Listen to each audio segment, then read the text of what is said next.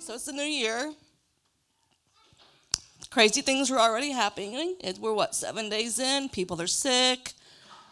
Team Rally's a little on the light side today.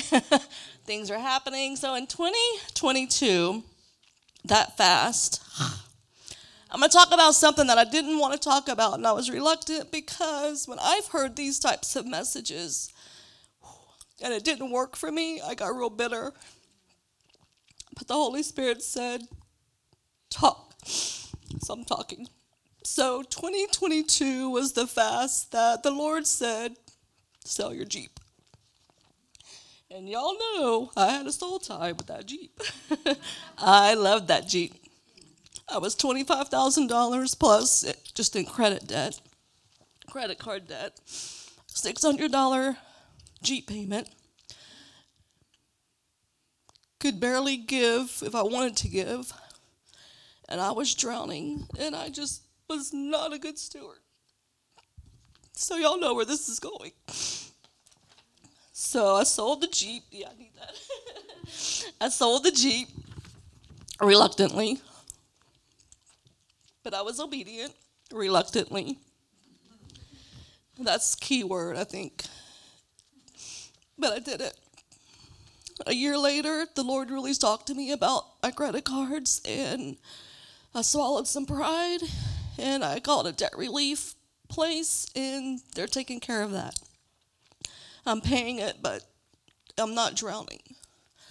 That move allowed me a little bit more finances, and then my mom needed help. I started going back and forth and taking care of her, and the money that I was giving to her took away from here, unfortunately. I had found, oh God, dog it. Edit that out.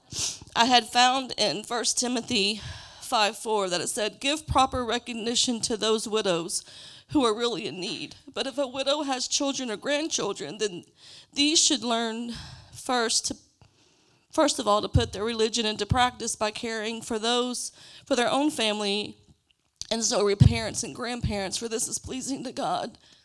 So I took that as like my permission to give to my mom to help her. But I didn't have enough to give here. Or not at least consistently. And then, so this has gone on for 2022, for a while, inconsistently giving for a while. But I'm not really seeing much reward, I guess, for lack of a better word. I'm really not seeing much movement in my finances other than I'm not as tight as I was. And then skip ahead, and I start doing the Awe of God book with Malia. Thank you. And there's a chapter, and we're going to do it, and I'm sure Misty's going to talk about it. And if you don't do it, you're really missing out, but we're going to do it. And there's a chapter just about obedience. And if you think you're saved, read that chapter. You might question the salvation. One of the sentences in there said, even if you're 99% obedient, you're still 100% disobedient. And that really shook me. And so I, being who I am with the Lord, said, okay, Lord, well, where am I being disobedient? Like, I'm doing really good lately. And he showed me some things in my marriage, and he showed me some things with my mom, and I repented, and that was really kind of all that he showed me right then and there. And then I come home. So I'm kind of skipping back and forth. So in October, when we were doing the Awe of God, when I first got back, is when this conversation was happening. So I had to make some amends. I had to do some repenting. And we don't ever talk about giving or tithing in a sermon or really in this church unless someone's sharing their own testimony. But this particular Sunday, Richie I forgot what the actual sermon was, but I do remember this particular part. He said that the only place to test God is in your finances. And I remember we were at the old building, and I remember sitting there, Lord, I'll give it, but you have to provide it. And that was my last conversation with God about that. Well, shortly after, that happened. I'm making a mess up here. Shortly after that happened, I'm at work. My is running out. I don't know if our department's going to be closed or not. I just know that by 9 o'clock in the morning, I have no work. So I reached out to my manager and I asked if there was anything else I could do. Was there training? Was there another department that needed help? And she goes, yeah, let me check with billing. And that was what I was trained for, actually. So I started training on a Wednesday. I just purposed in my heart I would do it. I never even wrote the first check, gave the first click, nothing. In 3 days, I was seamlessly transferred to a new department that has abundance of work. A raise did not come with that. It was a lateral move. A raise didn't come with it, but overtime did. 3 days later after that, I get a call from my manager. Oh, by the way, this department, we get quarterly bonuses.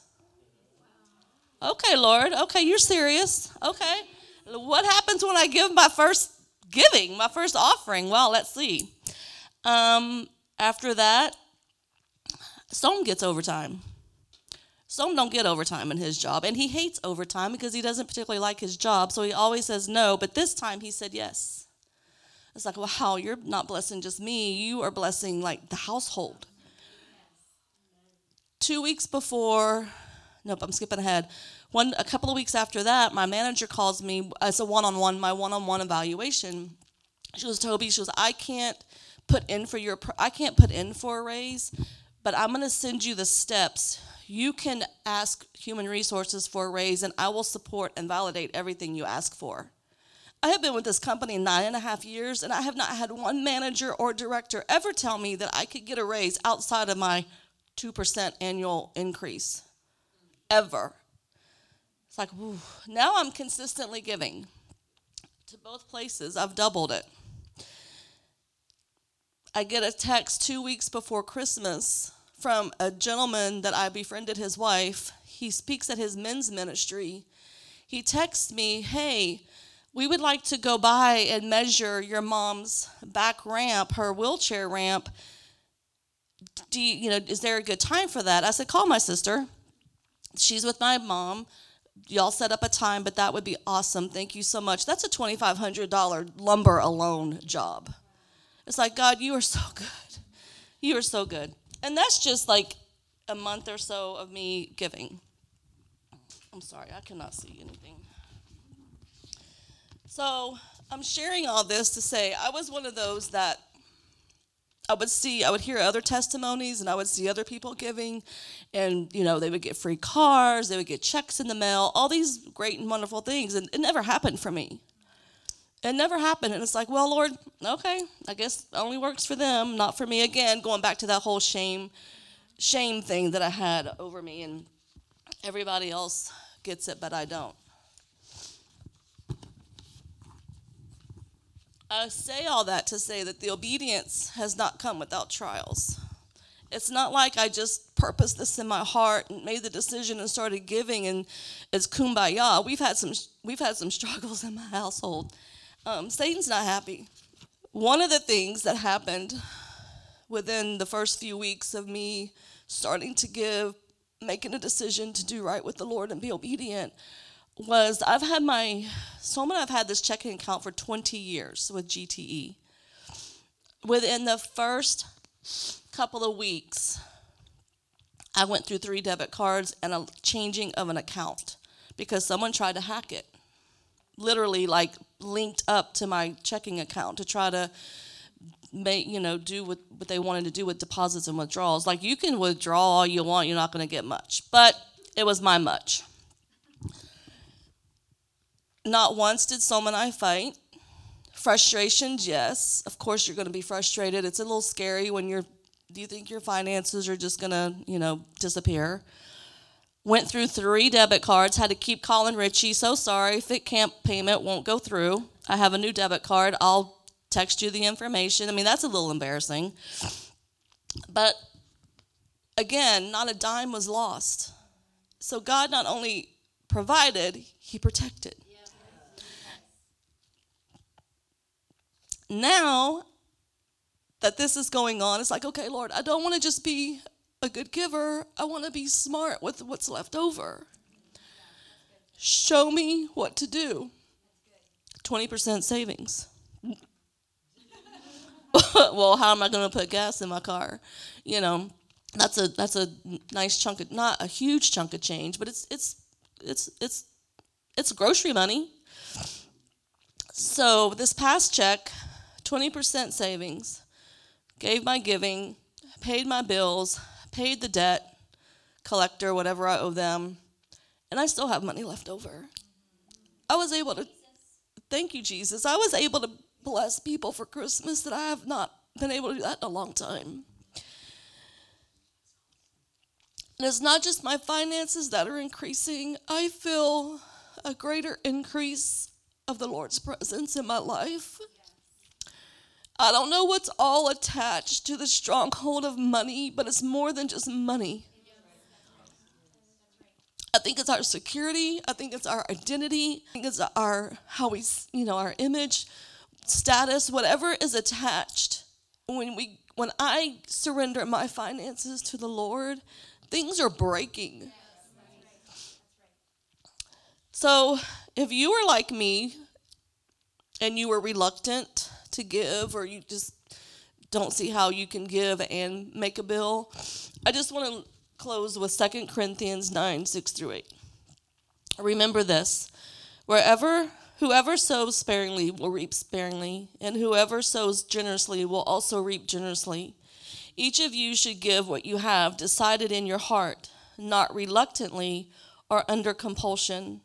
For God loves a cheerful giver, and God is able to bless you abundantly, so that in all things, at all times, having all you need, you still abound in every good work. And I think for me that reluctantly was my 99% obedience, 100% disobedience.